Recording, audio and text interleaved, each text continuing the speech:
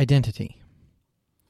The condition of being oneself or itself and not another. The sense of self, providing sameness and continuity and personality over time. Sounds like an equation. Hi, folks. Welcome to another episode of Another Way.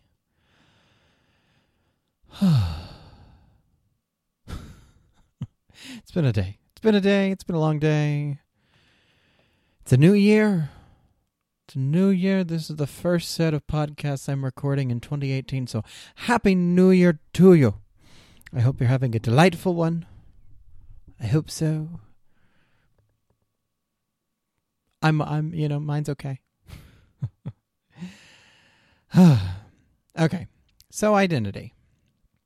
It's sort of a strange thing about human beings that we can, often be unaware of or unsure of our own identity. I think it kind of comes from our ability to be able to process both the past and the future. We can hold those two ideas in our minds at the same time. And I don't think that's necessarily the case with animals most of the time. Like the cat that is at my feet making noise.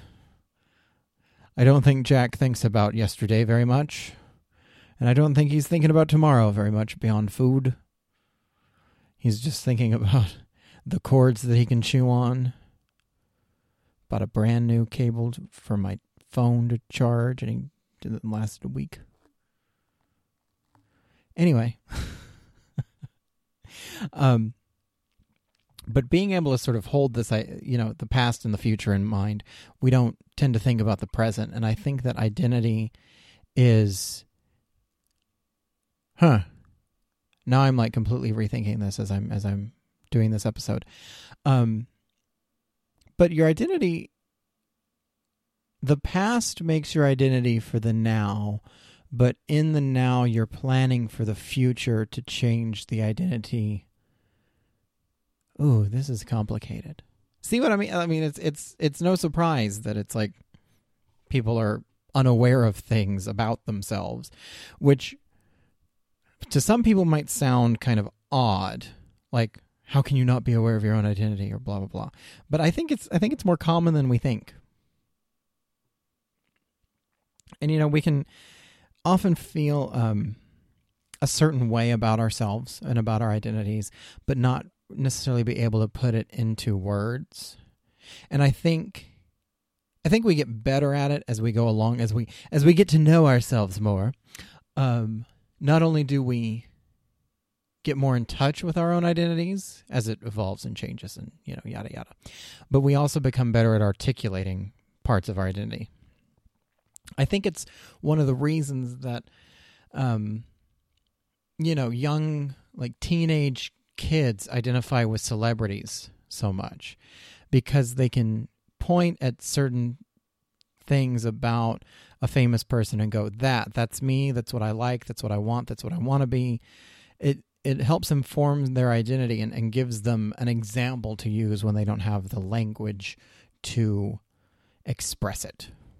I think that's one way that it works. And I suppose it doesn't work that way just with the the people of the teen variety. Lord, what is going on with my English tonight? I think we're all like that. I think that's why we like fantasy and television and things, because we can identify things in characters that we see that help us to express what we like about not only ourselves but about other people.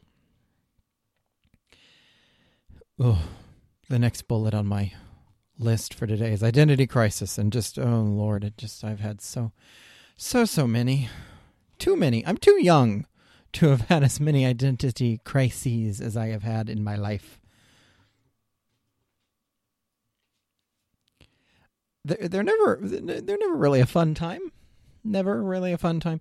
But they certainly are illuminating, I suppose would be a word for it. I think that oftentimes an identity crisis, and sometimes I think crisis is too big a word for it. Sometimes I think it's just a blip.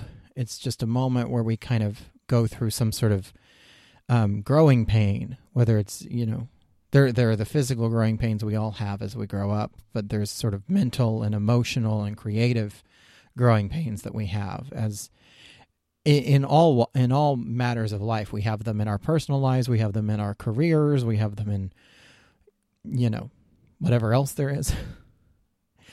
And, whether it's a big one or a small one, it's just, we can often find ourselves wondering sort of how we became the person that we are. And like I said, crisis is sometimes, it implies this big event, and it's like, and then I woke up one day and I just looked at myself in the mirror and I realized I don't know anything about myself. And it can be that, but I think more often than not, it's a bunch of little things that add up to that moment. It's not like, it's not always, and then I lost my job and I didn't know what to do with myself.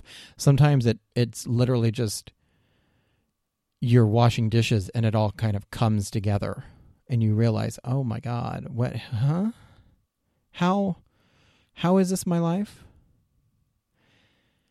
And those are incredibly scary. I had a moment like that, and I've talked about the sort of Declaration of Independence I wrote that one October night a couple of years ago, and that sort of led to this whole thing, this podcast, this everything that I'm doing now. But it's funny because I wrote that, and then not 2 weeks after that, Sarah Bareilles released a song from her musical Waitress, and it's called She Used to Be Mine, and it's one of my favorite songs she's ever written. And the first lines of it are, it's not simple to say, but most days I don't recognize me. And it's not easy to know that I'm not anything that I used to be. And those I remember listening to it the first time, and I was like, oh my God, is she she's describing my life. And it's terrifying when you have one of those moments. And so often I think that those moments are really about the identity, and not necessarily even the surroundings that we find ourselves in, but more about how we feel about it.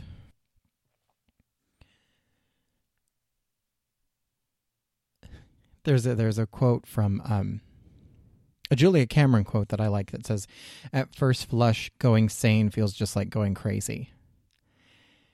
And that's what makes this even more difficult, because in those moments where we sort of start questioning our identity, you don't know if you're going crazy or if it's actually a positive step. And we can, it's easy to feel super untethered is the word that I went with when I was thinking about this. Unanchored, untethered, because, in either case, whether you're going sane or you're going crazy, you're losing your grip on something, whatever that is. In the case of going crazy, you're losing your grip on your sanity.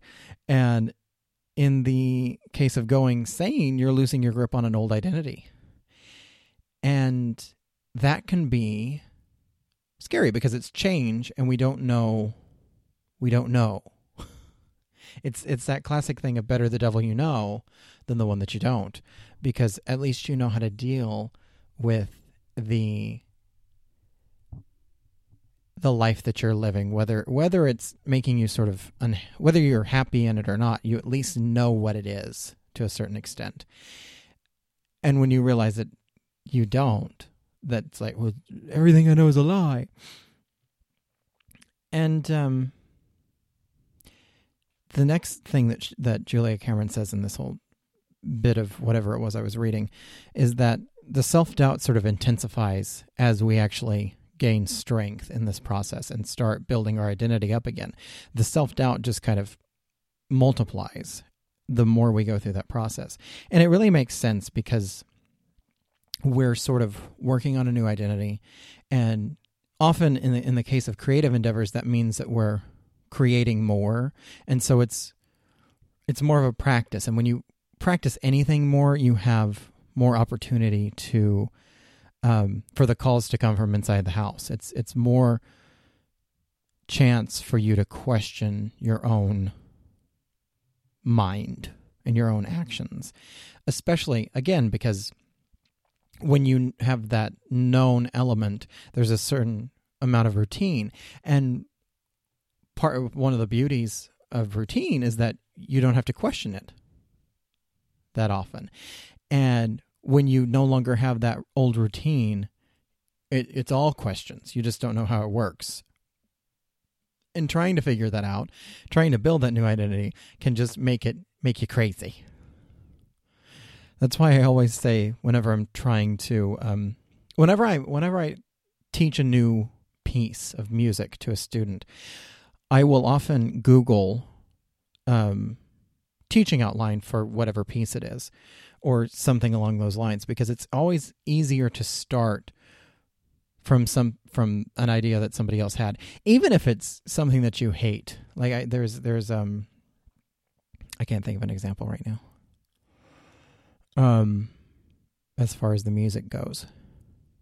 But, I would watch teachers all the time teach certain concepts and be like, I don't like the way they're doing it. I know I'm not going to do that, so I'll do whatever I think is the opposite.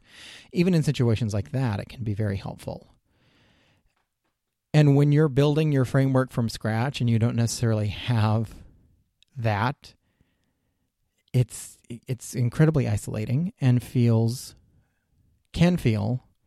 it can feel exhilarating at times and feel terrifying at others. Like I find that every time I've had sort of an identity crisis and I've started something over and I've tried to rework, it's peaks and valleys, real highs and real lows, because it's like it's exciting, but it's like awful at the same time within minutes often.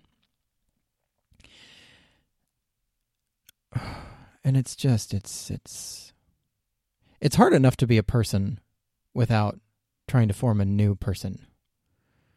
I don't know if that made sense, but let's just pretend it did. This podcast is brought to you by Great Grand Projects, a creative collective on the web at greatgrandprojects.com, and by Horizon Creative Studio, the home of Another Way, on the web at horizoncreativestudio.com. Check out the site, check out the stuff, check out all of the things. It's a fun time. So, I don't know. I was thinking about this.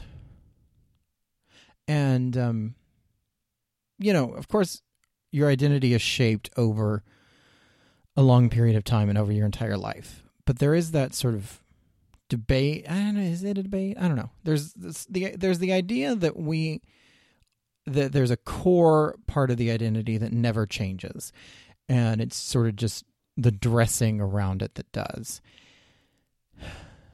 And I'm just now realizing I don't know how I feel about that. I think it's true.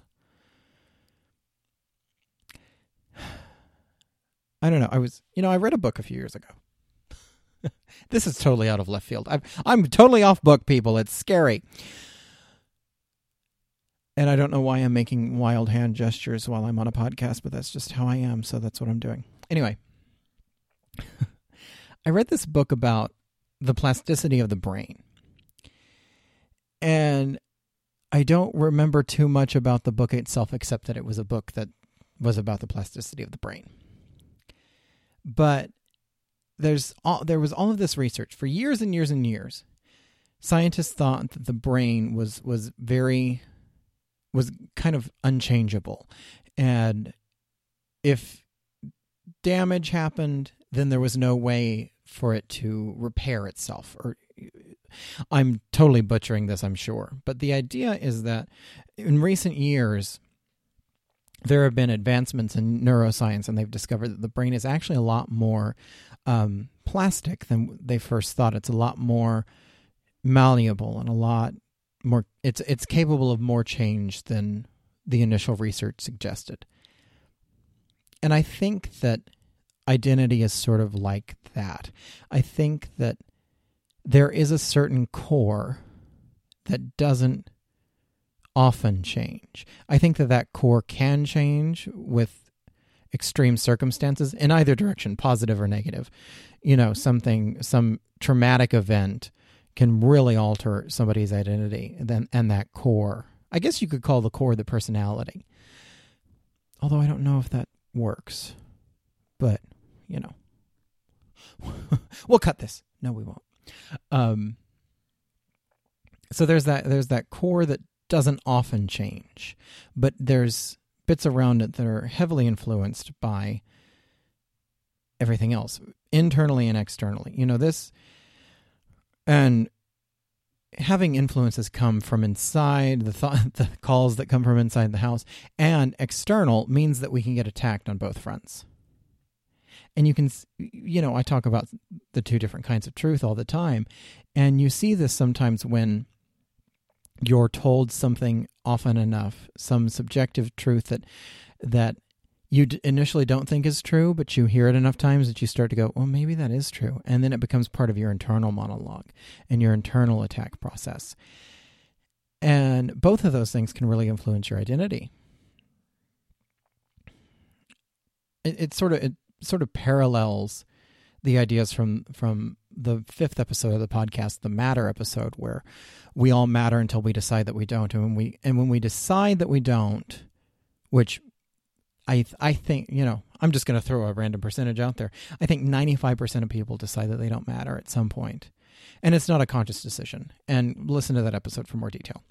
But the idea is that when we decide we don't matter, we either turn that externally, and that becomes, I don't feel like I don't matter, so I'm going to make that person matter less than me so that I am more important.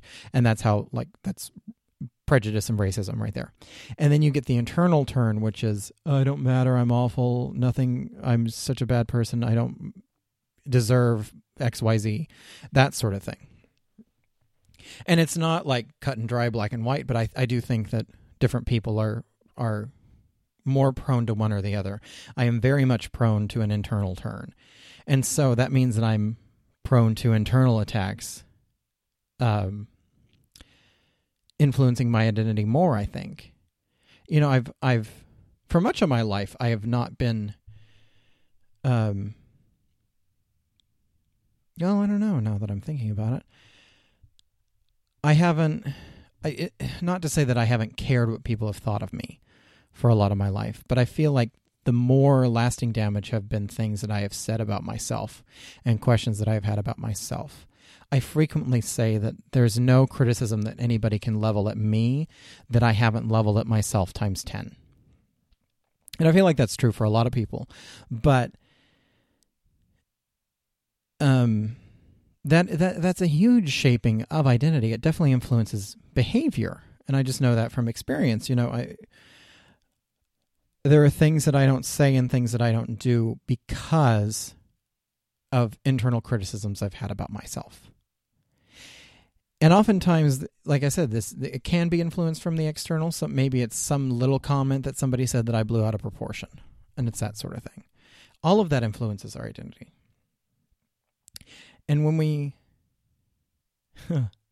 focus on sort of building a new identity, it's better to sort of work on the internal and go outward. There's this Eckhart Tolle idea that I love, that is, internal reality has to be dealt with before we can deal with external reality.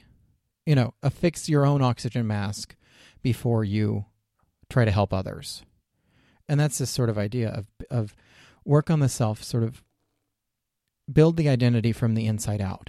Because if we're building it from the outside in, that can be very empty. And I really think that's one of the big things with our culture, because we see so much now through things like social media of younger and younger people doing that thing I talked about earlier, where they're pointing at various celebrities and going, that person, I see what that person does, and that's the thing that I can't articulate that I want about my identity, and they absorb that. The problem is that that's the only thing that they're absorbing. When you build it from the outside in, you're not getting any sort of internal, well, how do I really feel about that? It's all coming from the outside, and you're not, it's like building a house without building the foundation. It's like putting up just a few 2x4s for the first floor and completely building the second floor. I should have stopped. I should have stopped with building the house on no foundation. But like it can be very empty to do it that way, and it leads to a lot of broken people. And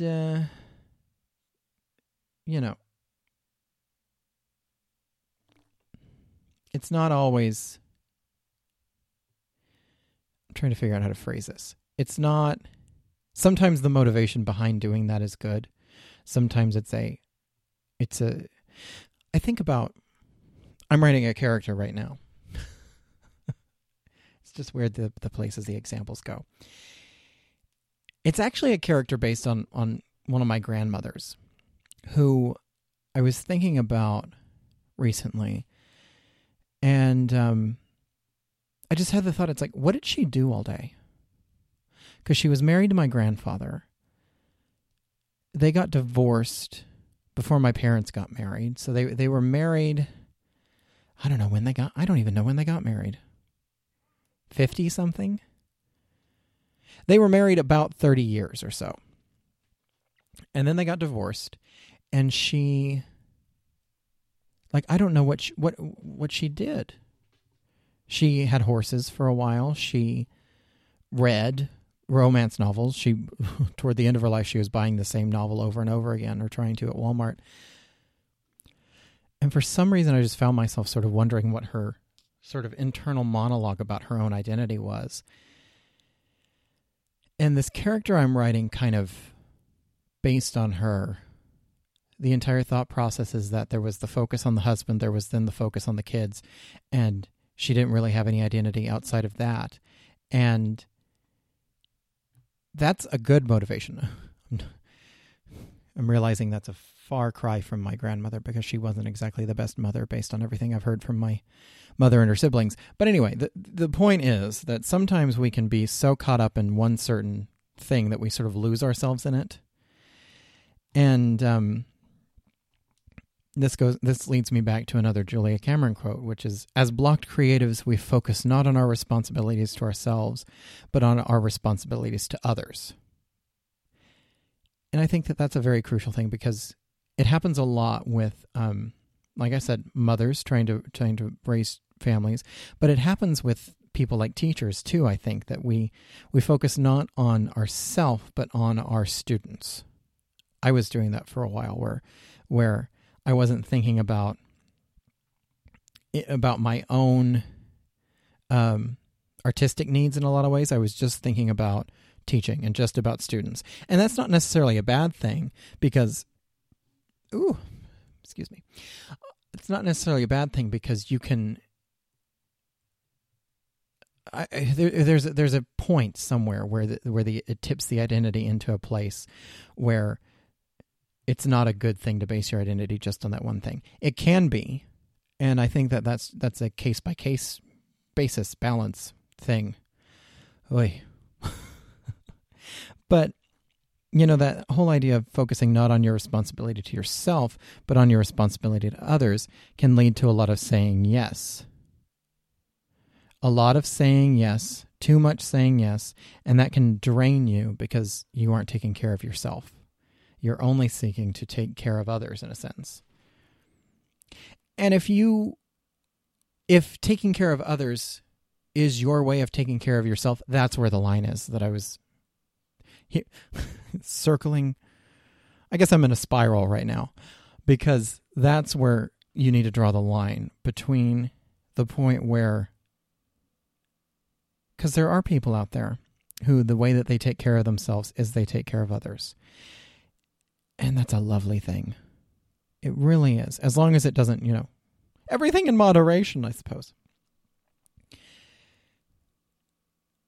And this means that we, all of this is to say that we have to make sure that we're not only doing self-care, which I think is a big thing to do, but that we allow ourselves time to relax and sort of do the things that we want to do or that we feel that we need to do creatively or whatever. And, we may have several different identities going on that may sort of conflict. That you hear it a lot of. It's kind of sexist, but you do hear it a lot with women about, oh, how do you have it all? Where you're the working mom, and then you've got the career, and then you've got the family, and you don't often hear that question asked of men. Like, very rarely do men get asked, how do you balance your life? But anyway. You can have sort of the personal life versus the professional life. You can have sort of your identity as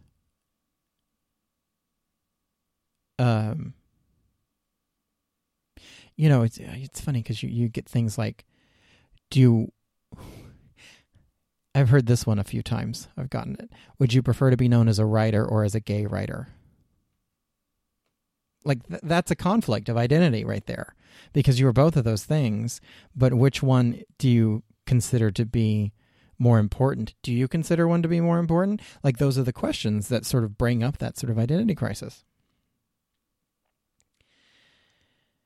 The point is, we have to be able to sort of suss out our identities. And one of the best ways to do that, no matter who you are or what you're doing, is through this sort of morning pages and writing practice idea, where you just let whatever is in the mind out onto the page. And doing that regularly can really, it's like I say all the time, it helps hold the mirror up to you.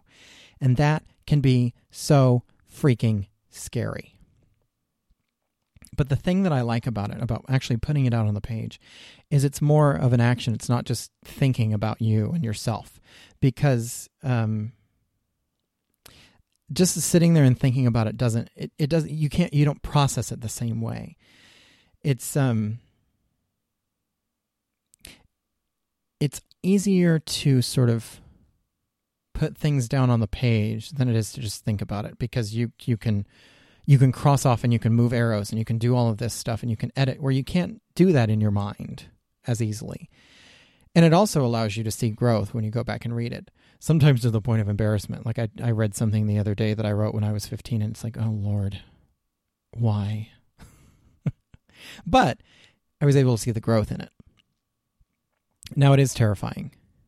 It can be incredibly scary. I did it today. I had 2 moments where I was working on this book I'm working on, and I ended up writing 2 things that were super dark and truths about like my identity and myself. And it was like, oh, okay, there that is. That's true. And I don't know how I feel about that. And if I were just thinking, I wouldn't have come to those conclusions. I wouldn't have been able to see it on the page in the same way, because so much of it was me writing, and what came out of the pen was like, oh, that, and then that connects to this. I couldn't do that when I was thinking, because these are topics that I had thought about before, but I had never written about. So there's something about doing that actual writing down and doing it consistently that allows you to really get to the root of yourself, and can be very helpful, especially in those times when you are feeling untethered because of a loss of identity or a loss of whatever.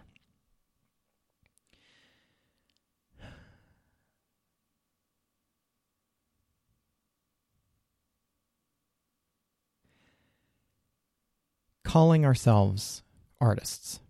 And I was just saying today that I feel a little pretentious every time I talk about art on the podcast. It feels a little art. But using the title can often feel arrogant. I write my mantra every day of, it's okay to be an artist, it's okay to create. And the more I write it, the more I believe it. But it can feel arrogant. There can be that monologue of, oh, who are you to call yourself an artist? Who do you think you are? Sort of thing. And the first step to becoming the thing is to label the thing. Admit that you have a problem.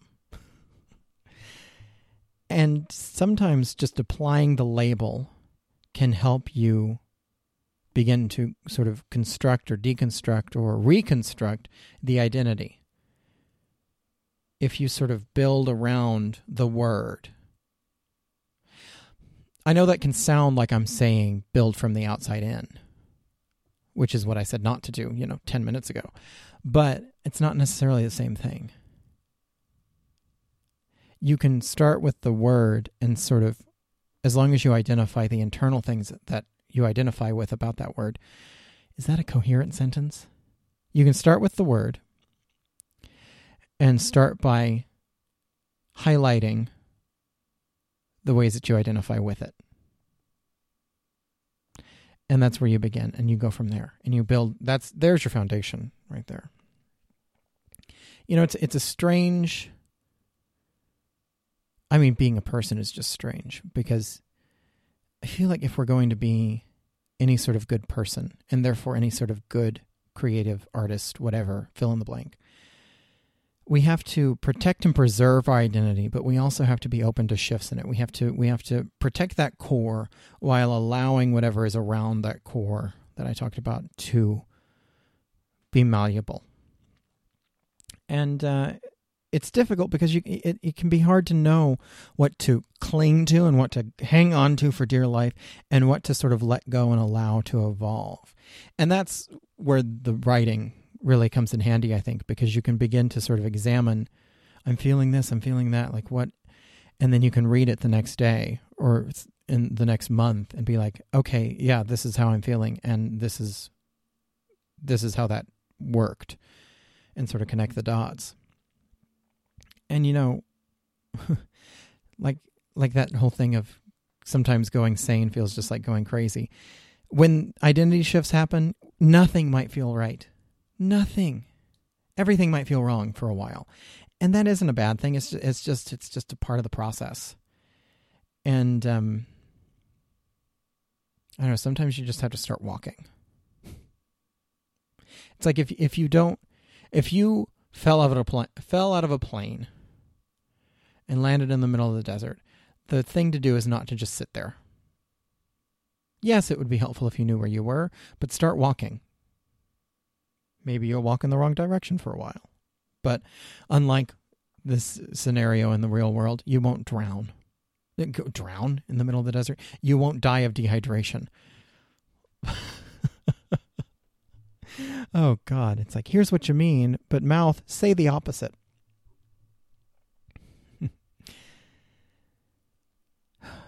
And I know that it's not comforting, but really, one thing I say all the time is that the only thing that never changes is that everything changes.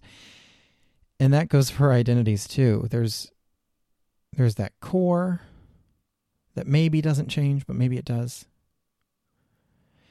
If the core does change, and outside of those traumatic extreme events, I think that it sort of just moves little by little like a glacier. But, whatever. The only thing that doesn't change is that everything changes, and we have to kind of accept that about ourselves, which can be terrifying. And sometimes it comes down to picking your battles. You have to sort of weigh the comfort of keeping something against the potential benefit of changing it. Do you know that you don't like the job that you're in?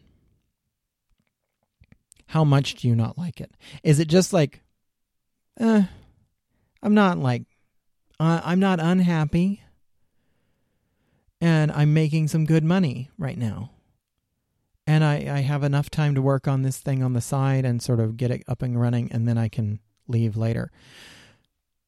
Where's the cost benefit, Or is it, I hate this job, and if I'm here one more day, I'm going to take out myself and everybody around me? Where's the line? We have to choose your battles. And that can be hard. The point is, the biggest point that I'm going to close with, because I think this is probably the longest episode ever, you don't have to know exactly who you are in every single detail at this moment and be able to explain it. Again, sometimes you know, but you just can't articulate it. And, you know, I was well into my 20s when I had the realization that, oh, everybody's making this up. You know, I remember being a kid and thinking that adults just knew what to do. And like I said, I was well into my 20s when I was like, oh, nobody knows. Nobody has a clue. Nobody knows what they're doing. Everybody's just making this up as they go. Oh, okay. Okay. So you don't have to know everything about yourself right in this moment. But you can make a start. So that's identity. Yep, 36 minutes-ish. Wow, this is a long one. Hope you stuck with me, although I understand if you don't. It was kind of rambly tonight. Today, this morning, whenever you're listening to this. I don't know. That's the beauty of podcasts. All right, folks. It's okay to be an artist. It's okay to create. It's okay to be exactly as you are right now. It is okay. You're okay. I'm okay. See you next week.